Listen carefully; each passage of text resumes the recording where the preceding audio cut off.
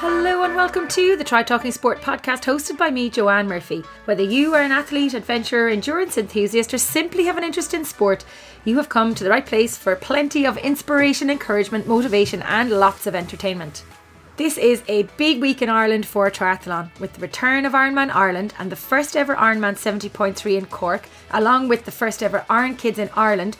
It's going to be a bumper festival weekend of swim, bike, run and lots of fun. Over 4,000 athletes are registered to participate across the Ironman 70.3 and Ironman this Saturday and Sunday. So all roads lead to Youghal for what is going to be a superb weekend of racing in the sunshine. A big change from the monsoon-like weather endured at the inaugural Ironman Ireland in 2019. I'm like a big kid this week, giddy and excited to get to Youghal and to see everyone. That finish line is going to be awesome. If you are racing in Cork, be sure to find me and say hello over the weekend. If you missed the Ironman Ireland live webinar we held last week with race director John Walnut, Ironman Ireland 2019 champion Emma Billam and multiple national champion Hilary Hughes, you can check it out over on the Ironman Ireland socials. This past weekend I was in Swansea at the inaugural Ironman 70.3 and wow, what a weekend we had. Sunshine, blue skies, warm welcome, huge crowds and a great course which made for a superb race day.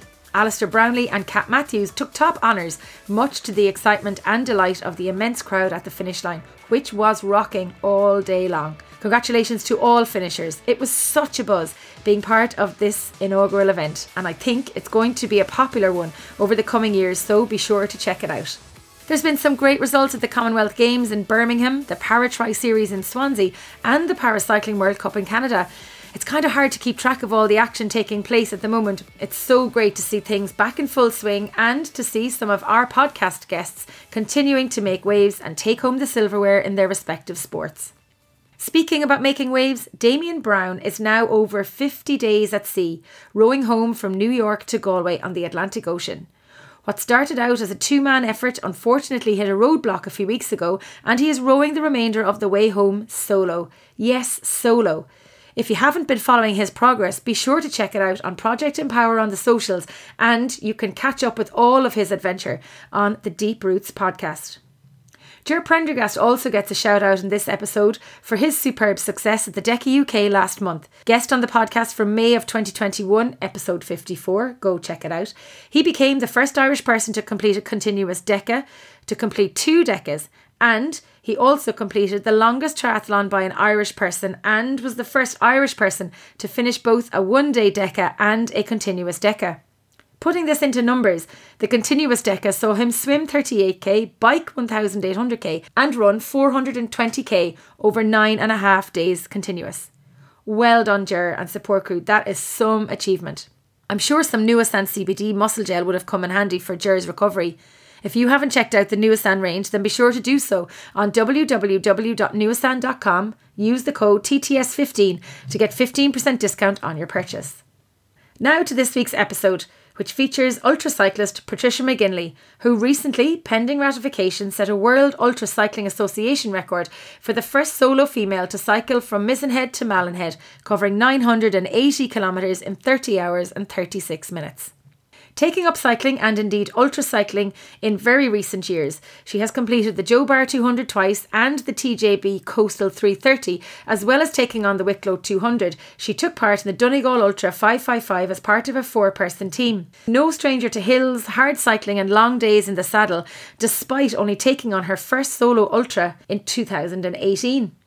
Similar to the hills of Donegal, Patricia's training ground, her life before cycling was filled with massive ups and downs, but the biggest uphill battle for her was becoming sober and building a new life from the depths of depression and despair.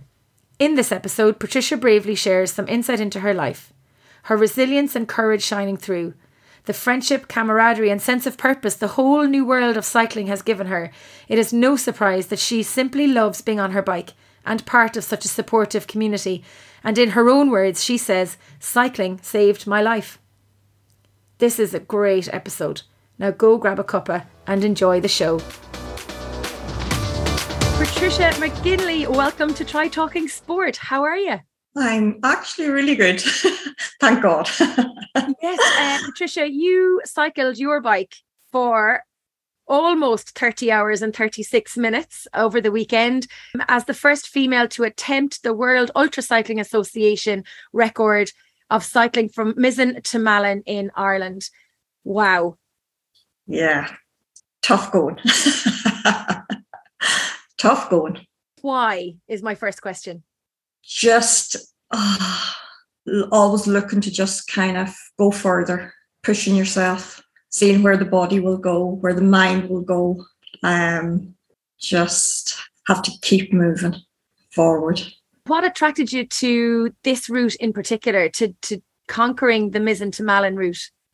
Yeah, so Mizen to Malin has been kind of on my bucket list, as I would call it, for the last maybe 2 to 3 years. Just that iconic route in Ireland that, you know, every cyclist probably wants to do, or, well, I especially wanted to do it. And I remember about 3 years ago writing down, you know, getting the map out and, you know, trying to figure out where will I, you know, what sections will I go and where will I go from to so forth. And it's just as well I didn't follow that route because I'd still be on the road. But anyway, just always wanted to do it. And then Joe Barr said to me about a year and a half ago, why don't you attempt the Mizen to Malin? Told me about the World Ultra Cycling Association and the Mizen to Malin route that had never been set by any female. So that was me. The seed was planted and off we went. Absolutely fantastic. So how long were you actually cycling for the 598k? 27 hours. 27 hours. So it's the cumulative time from when you started at 12 o'clock until you finished. Yeah. I'm going to come back and talk about the adventure and the expedition that it was. But before we do, I suppose I just want to set the scene for our listeners as to who you are and where you've kind of come from. I had the pleasure of being up in your neck of the woods last weekend at a family wedding up in Dunlow, in Donegal. So let's share your story with our audience. So where did this interest in cycling come from? I was sporty as a kid, and then when I was 17, moved to London. Just done all the usual mad stuff in London. Then I had a son, settled down, got married, and the sport went out completely out the window. Like, you know, there was nothing. Might have went for the odd walk, you know, maybe thought about, you know, doing a 5K or whatever, like, but never really anything came of it. And busy just work and, you know, rearing my son and family life, and started drinking too much. And one drink led to another drink, to another day, to a day, to a day, and the week just closed in. And I'm a recovering alcoholic now, and in recovery 10 years. And from there, I decided to come home to Donegal from London, just purely seeking help. You know, my family were all back from London, living in Ireland. I was in London on my own, very much isolating, very much no purpose in life. You know, my son's growing up, and you know, the drink is really taking its hold on me, real grasp on me. And so I decided to come home and try and get some help. And were you a functioning alcoholic? Like, were you still able to go about your daily tasks, or was it literally you just thought about drinking from one end of the day to the other? Yeah, for the last, I'll kind of go back just to the last 10 years of my drinking. So for the first 6 of those 10 years, I was a functioning alcoholic, working, drinking on a daily basis, but continuously, you know, waking up in the morning. First thing I would rather get the bus to work than drive to work, purely because I could take a drink into my tea flask. And lunchtime was just go to the off license and, you know, get a quarter bottle of vodka, and that was my lunch. And, you know, couldn't wait then to get home from work and sit and relax with another little vodka. And so I was, but still functioning, you know, and even, you know, when I think back on that and how much I functioned and worked, and, you know, it was a crazy way to live, crazy lifestyle, crazy, you know, just completely, totally alcoholic. And the worst part of that was not knowing, and not knowing how to get help, not knowing where to go for help, not knowing knowing that you had a drink problem, but just not knowing where to go or what to do about it, and not knowing that there was a solution out there. And that was just almost as bad as being an alcoholic for me. And then, so I, the last 4 years, then I had a pretty rough year in 2008. Was made redundant, and my father was ill and diagnosed with terminal cancer, so he had only a couple of months to live. I came home from London in 2008 to help look after him. That was the only part of those 3 months that I was at home. I literally did try to control the drinking so much, but purely because he was so sick. And that, for me, then I really realised how much of a problem I had with drink, because me trying to control the drink was, again, nearly as bad as, being completely drunk. I just had an awful time trying to control the drink, I'm constantly looking for it and obsessing about it and thinking about it. And again, still not knowing that you were an alcoholic, So that was a rough period. And then my father passed away in the August, and I went back to London. And when I went back to London, the drinking just completely blew out of proportion. Continuous drinking on a daily basis, 24 hours a day. Wasn't working. There was a recession in London, and there was no work. And just, life was hell on earth for those 4 years. And in 2012, I decided to come home to try and get help. And that's how I ended up back in Donegal. How did you decide to come home, or how did you suddenly recognize that you had a problem, or did you know you had a problem? Well, no, not at that stage. My son was living in Australia, and he had been out there for a year. And when he came home from Australia, I was supposed to meet him at the airport, and obviously I was too drunk to go to the airport. And he came in through the door, and he just took one look at me, and he just said to me, "Mum, what are you doing to yourself? What is happening to you?" So the shock of him kind of, saying that to me, and that was the first time I may have broken down and said, I have a problem with drink. And so he phoned my sister, and then we went to the doctors in London. And the doctors in London then basically they thought it was just purely depression at that stage, but I had known myself that no, this is far deeper than depression and a lot worse than that, So it was, I didn't find the answers that I was looking for, or at that stage I didn't feel as if the help that I needed was going to be there. And that's what kind of made me, it was my first little glimpse of, okay, I need to do something about this problem, and that was how it all started, with my son coming through the door that day, just taking one look at me, really overweight, big red face, big red nose, probably about 4 stone overweight, comparing to what I'd always been, like 8.5 stone all my life, and I was just completely blown up with alcohol. And that's where it all that was the beginning of the end, as I would say. Yeah. And the beginning of a new cycle, pardon the pun. Yes. Yep. Good one. Yeah, exactly. So came home in the February, I think it was February. It's kind of over and back, maybe, taking stuff over and back, and, just from February to April, and I was still drinking. Putting my family through a horrendous time. My mum just didn't know what to do with me, or, she didn't know what was wrong with me. I remember her saying to me, "Patricia, what is wrong with you?"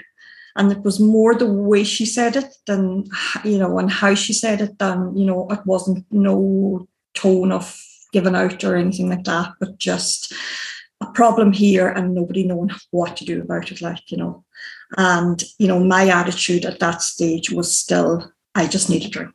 I just want another drink. And I continued drinking until I kind of got to the jumping off point. And that's hell on earth again. when you're there and you can't see any other way out, and you're thinking that the only way out is actually taking your own life, and going to that point, you're at your rock bottom and you're in a pretty bad place, like, and going from there then to within a week, I'd went to take my own life. I had a plan in place, went to do it, had a blackout, crashed the car, came home, and the next morning when I woke up, I went straight to the car, no keys, no money. My family had taken that all off me, and I went over to my sister's and asked her for the keys of the car, and she says, do you realise what you've done to the car? And at that stage, I hadn't a clue. It was a complete blackout, and I still was in desperate need of a drink. I hopped on an old bike that was at home and cycled 2k to the shop to buy a bottle of vodka. And I got the car back. I don't know how I got the car back or the keys back. Got the keys back, got the car back. And the drinking continued for another week. And again, at another jumping off point, and, plan in place. And from there, I just, call it through the grace of God. I went up home, I went into the kitchen, my mum and my sister's in the kitchen, and I just said, I need help. And it was just that fast. I just blurted out the words. Before I knew it, we were at the doctor's and in Letterkenny Hospital, and I was on drips, and my heart I was having heart palpitations. I just wouldn't have lasted much longer, So I was detoxed in hospital, and from there, I got into St. Junian's Court. It's like a kind of a clinic, but it's a day release centre for alcoholics, and it was Monday, Wednesday, and Friday. So I'm still at home, but I travel out Monday, Wednesday, and Friday, and I'm doing good, and I'm starting to get sober. I have the drink down, but I still have all the cravings and the obsessions and everything else that goes with being an alcoholic, even though the lid's put on the bottle as such, but everything else isn't dealt with. There's nothing dealt with, so just literally the lid's put in the bottle, but I'm sober, and somehow I must. I'm talking complete brain fog, really dark place, not thinking straight, diagnosed with any clinical depression, not eating, not sleeping, not functioning, just very bad place again, but I'm still sober at this stage. So I'm thinking on one hand, life is good. And on the other hand, I'm still an emotional, physical, mental mess. But I'm still sober. From there, with the depression, I really had to work on the depression side of things too. And I have to say, my psychiatrist at the time was very good to me and very helpful. And basically, it was so simple. He drew one line on one side of the sheet and drew another line on the other side of the sheet. He drew a line across the middle, drew a line down the middle, and basically told me that I had to fight my alcoholism on one side, my depression on the other side, and meet with both in the middle. That one wouldn't work without the other. I had to basically fight the two of them at the same time. So I have been given that piece of advice, and it worked for me. And it's worked to this day, thank God. How long ago was that, Patricia? That's 10 years. I'm 10 years in recovery now, so it's probably all in all 8 years. I was probably about 2 years after I got sober. It wasn't an easy process getting sober, just, put it like that.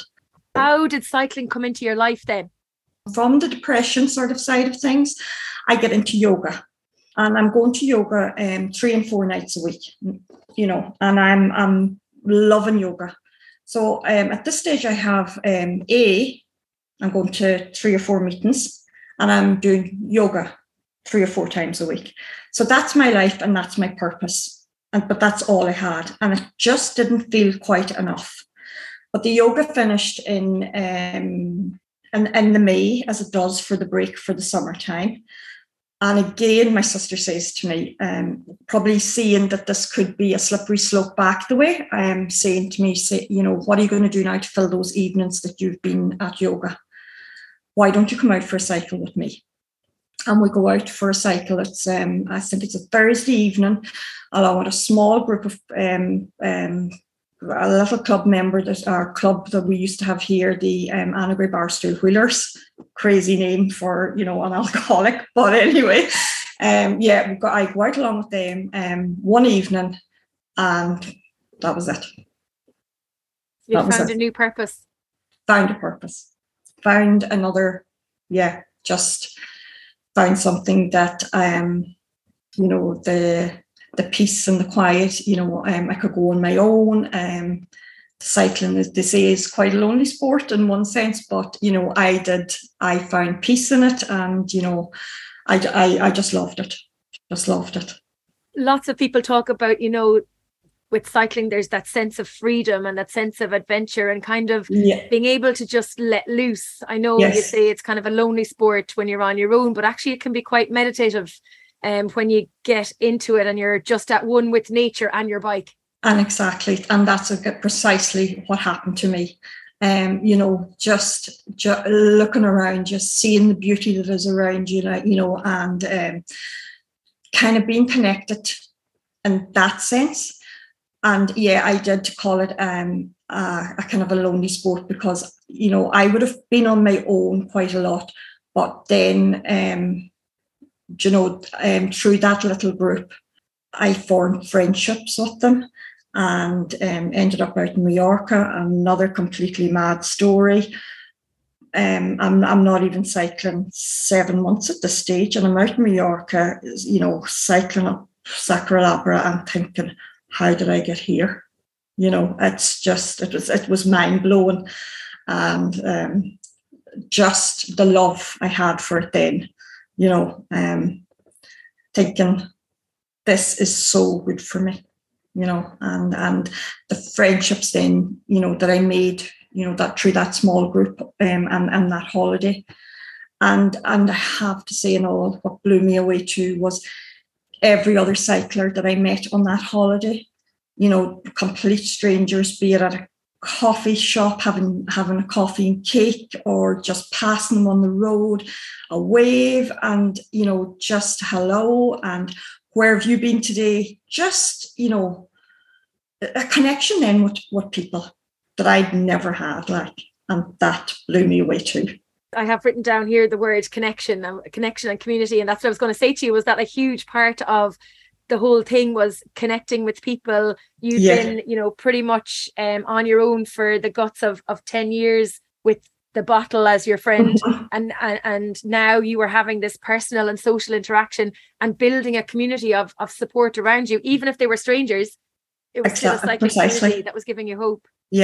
And just, as you say, hope.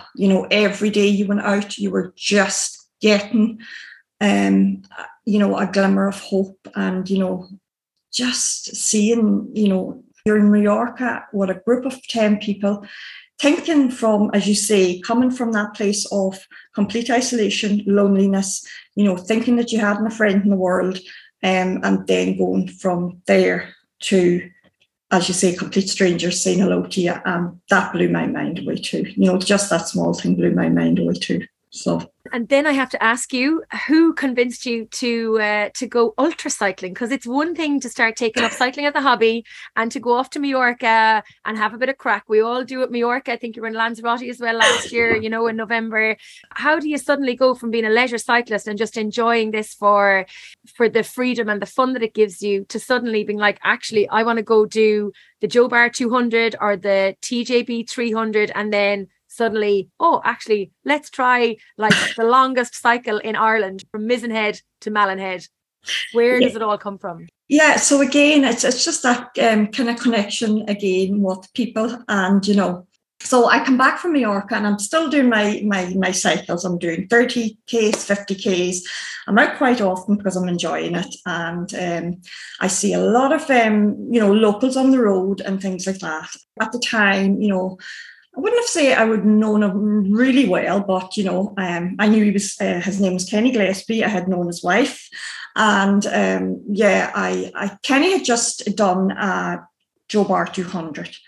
And I'm looking and learning and you know, learning all about cycling. You know, somebody said to me the word cadence. I hadn't a clue what it meant, like, you know. And I've seen this word called century. And that kind of was like, what's that about? Like, you know, I read about it. So I said, oh, I'd like to do that. And this is the kind of person I am. Like, you know, I'm not afraid of challenges, like, you know, but anyway, so I go to Kenny and I say to Kenny, yeah, do you know, you've just done Joe Bar, congratulations. And I would love to give that a go. Do you think I'd be fit to attempt it next year? And Kenny was a key part, and as I would call, in my recovery or me getting more into cycling, because his first word was yes. And that's what I needed to hear. You know, that positivity, that, again, that a connection with people, but the positivity. And, you know, that Joe Bar had just finished, so I had a full year to train for the next one. So I came home and I said to my sisters, I'm doing the Joe Bar next year. And that was it. Did they think you were cracked? Exactly. So I got a lot of strange looks and I kind of got, oh, okay. And one of my sisters went, right, that's grand. Again, that positivity, which I needed badly. But so about 10 minutes later, I went out to make a cup of tea and she came out and she went, are you serious about doing this Joe Bar? And I went, yeah, I'm doing it. And she went, well, if you're doing it, you're going to do it properly and you're going to train for it and we're going to help you. And that was it. So I started training for the Joe Bar 200. I think that was in 2018. And from 2018, getting out to the start line at Joe Bar. And now you're talking about this wreck of a person who's trying to come out of her shell, who just is, how do you describe it? Like, I'm good days, bad days, you know, the good days are great, the bad days are bad. And, you know, I have the cycling, I have still got the yoga and, you know, and I'm on the start line of Joe Bar. And I am probably taking anxiety attacks at this stage. And how I didn't take one, probably because the two girls were there along with me. And then I met Gillian and the friendliness, just again, that connection with people, I suppose, and got through the scrutiny. And the next day then woke up in the morning I think my start time was 7 o'clock in the morning. And whatever time I got up at, Storm Hannah was there. And oh my God, it was like, you know, it wasn't down to me whether I was going to cycle it or not. The race was literally nearly called off. And then they decided that there was a delay in the race for the storm to see would it calm down a little. And so I think there was an hour's delay in the race and we started then at, I think it was 8. I had a start time then of 8. And that was me, pedal through Storm Hannah, you know, and took me a long time. The Lantern Rouge, as Jill calls me, endured the most. You know, but I finished it. And there was a girl there, you know, so I met another cyclist, Linda O'Brien, and met her and she waited for me. You know, she's come first and she's waited over 2 hours for me and cheered me over the line and just, you know, the applaud you get when you land home, and it's your first big one, and you're just thinking, wow, loved it, loved every minute of it in a storm. Wow. But crackers have to be. So yeah. And then, you get home then and you get your recovery done, and you're thinking, okay, I've done it in a storm. I'm going to try it again next year. Please God, the weather will be better and I can maybe better my time. And that was it, So the aim of the second Joe Bar was purely just to see, could I better my time? Still the same distance, still the 200. And because of the storm, I thought maybe I could, better my time. And then again, same sort of process, meeting, all the rest of the cyclists through scrutiny, people saying hello to you, just complete strangers coming up and saying hello to you. Just was amazing, fabulous, and then there was Denise Malloy and Kelly Farrell. I remember talking to Kelly just before the race, and she was saying to me, you done it last year, any tips, any advice? So just told her the little bit I knew about it, like, where to try and be cautious and, where to let rip and, things like that. And became friends with Kelly then on Strava, and, again, a whole new world, for me. And yeah, bettered my time and again, loved it. So the following year then I'm thinking, I just happened to look at, the 3 different races, and the 330 is there, and I'm thinking, oh my God, that is the whole perimeter of Donegal. It cycles, you pass Mullidoff, my home, where I was born and bred, my playground, my stomping ground. The timing station is literally a pub that my sister owns down the road. And I'm just thinking, I have to do this. This is just, this is the one, And of course, I'm full of self-doubt, and it's a big jump. And, I'm thinking, oh, have I it in me? My fuel at that stage my fueling strategy was horrendous. Purely kind of from the depression side of things, like, wasn't a great eater and things like that. So then I took Gillian Winnie on board I asked her, would she help me out with nutrition? Of course, she said, yeah. And from there, just completely knew me through food, I have to say, just that again was just mind blowing for me, like, from someone that didn't eat to someone now eating 5 meals a day. I've never felt hungry in my life, I have to say that, to within 3 weeks, my body looking for food at, Pacific times of the day, wondering, like, why am I not being fed?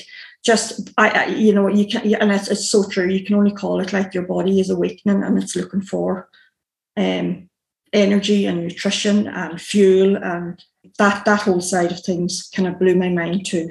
When I asked her to, help me out with the food, she asked me how I got through the previous 200s.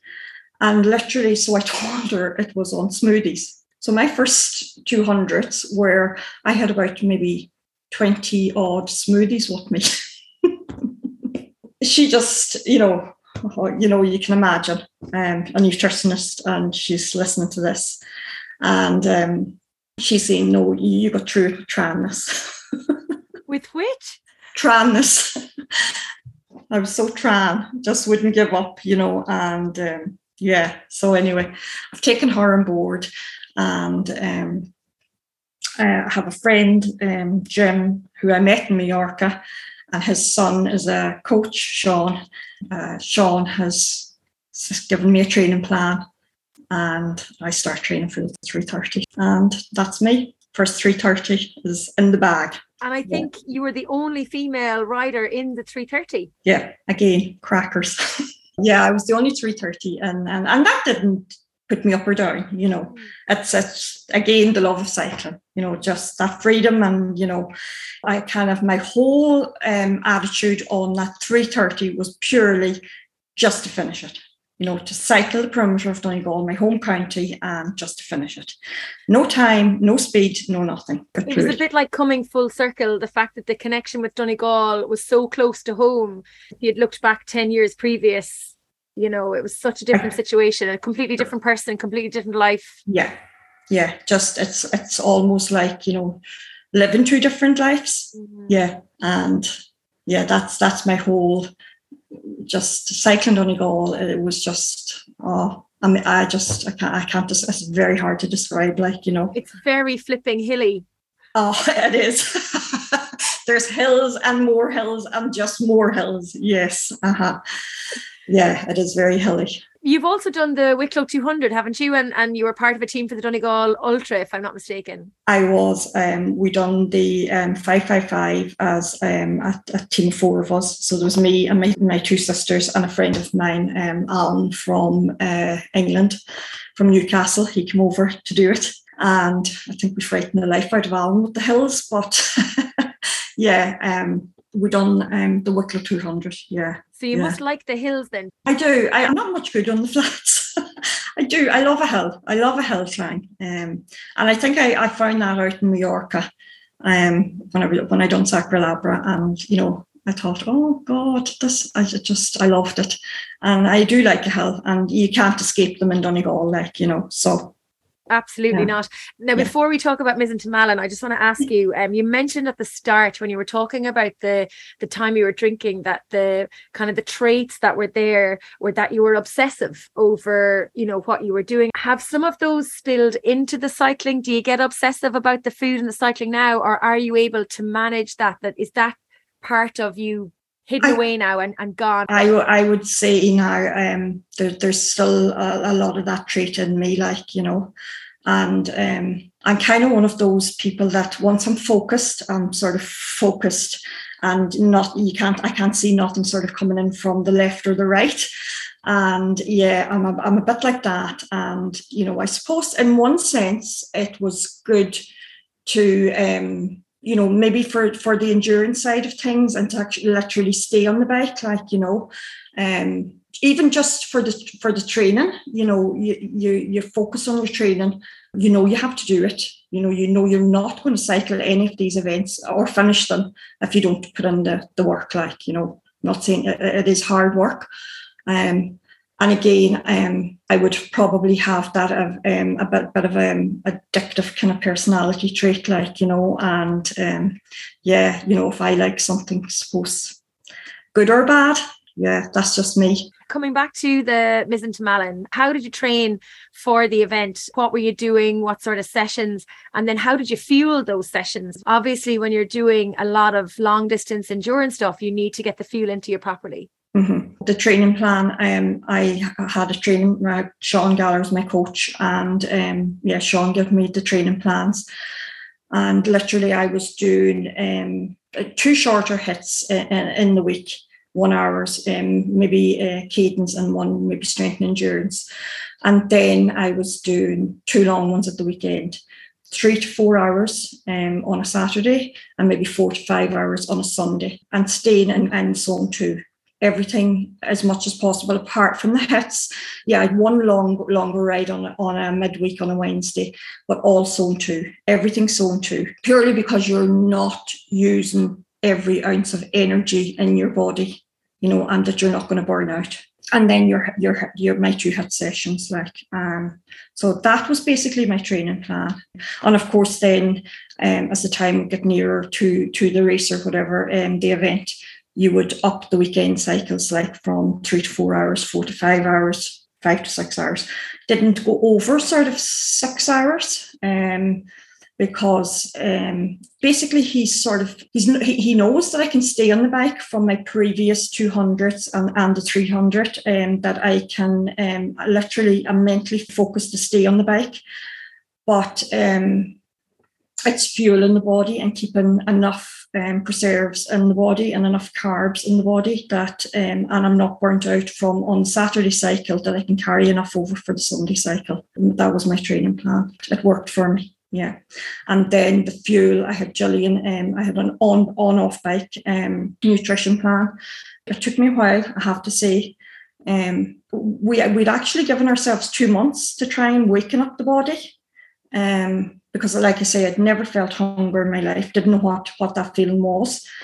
And then all of a sudden, one day just going, my body's looking for food, and I'm going, oh my God, what's this? What's this feeling? It's a completely new feeling to me. In the beginning, it took a lot for me to actually digest the food, to put the food into my mouth and digest it, But, it's almost like breaking an old bad habit, just learning over again. I suppose it's that learn, unlearn, relearn, and, and that's what I had to do. What sort of foods were you eating then when you were training? Were you eating on the bike all the time as well? No, you see, I'd never done that either. And it's something I'm just now starting to work on, because I would come off the bike and just literally have a can of Coke and a Mars bar, or, I was like going back now then to eating properly. So, starting in the morning and, just getting the oats into you, the porridge into you. Because I was such a bad eater, eating small and frequent. And so I would eat my breakfast then by sort of 10:30, 11. I was eating a boiled egg with a bagel. Then my lunch was basically, chicken, rice, then going to a midday snack and your dinner, and then an evening snack. And for me, in the first, month, that was like, oh my God, horrendous amount of food altogether. What I would have ate for the first half of the day would have done me for 3 days beforehand.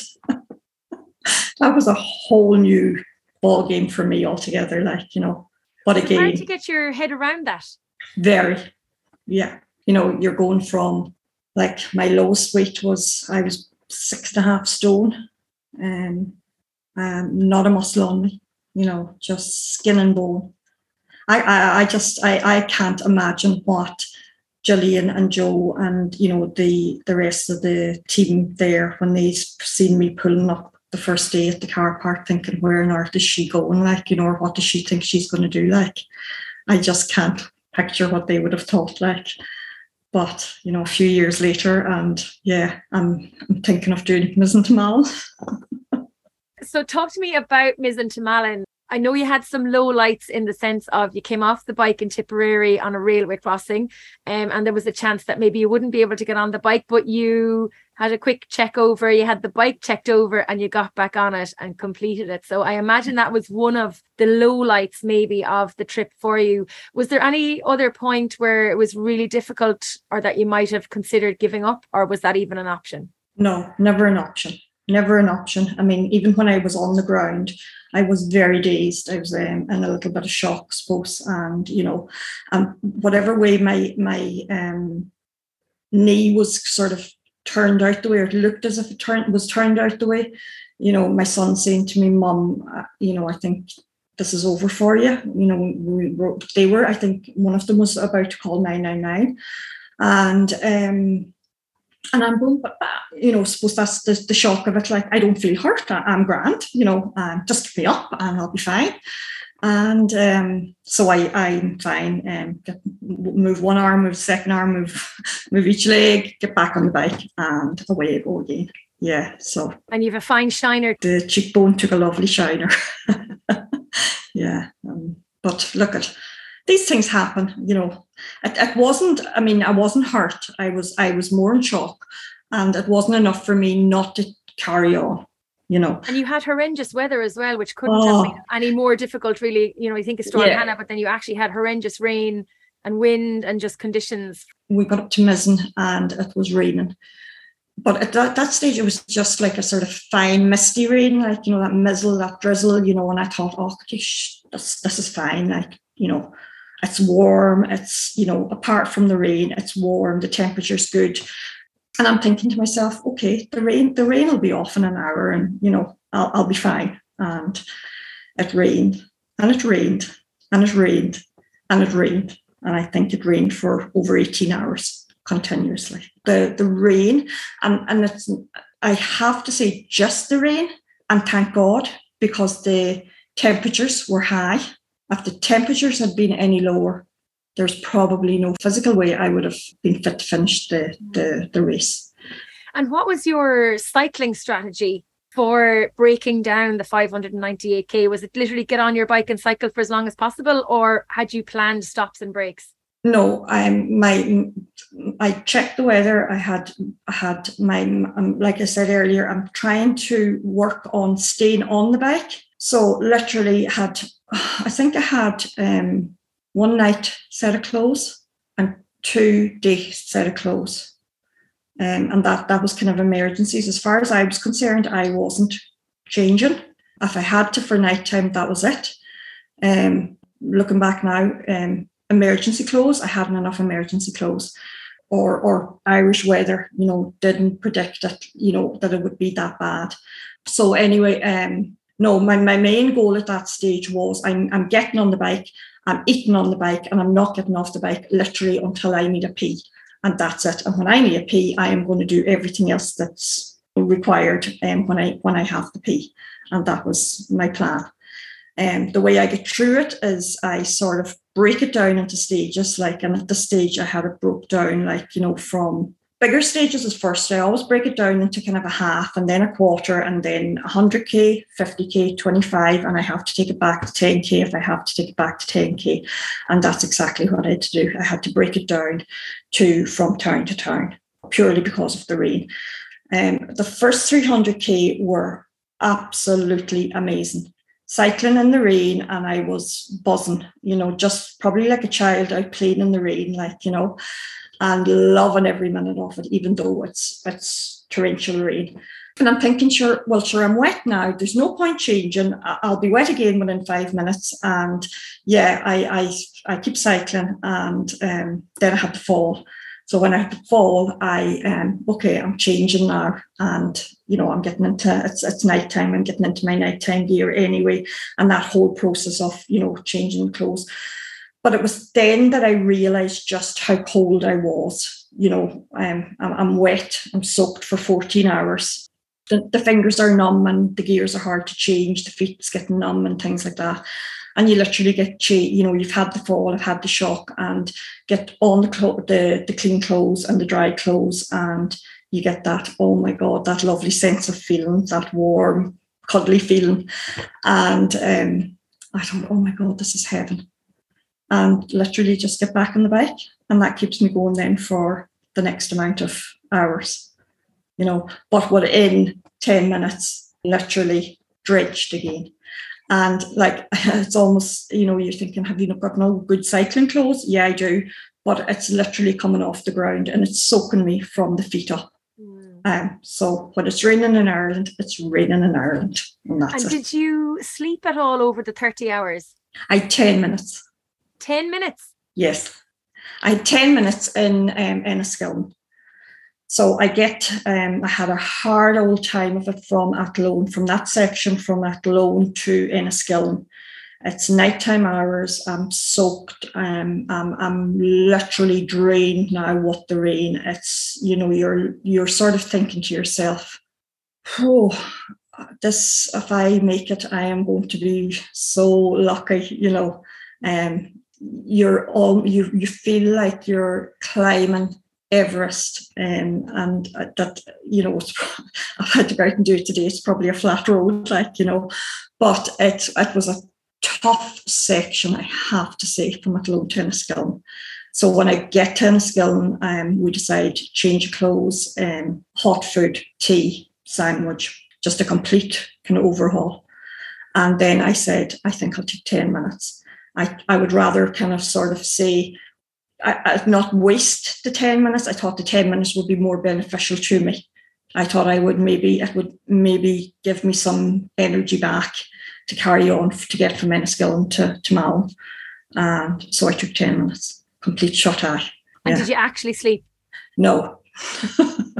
No, but you kind of, I kind of go into a meditative state, and, it does me maybe even better than sleeping. The head is sort of, you're really, I'm as deep as asleep as, I'm nearly there. Yeah. And what were the crew doing then to try and keep you motivated, between that section from Athlone to Enniskillen, keep you awake, keep you moving forward?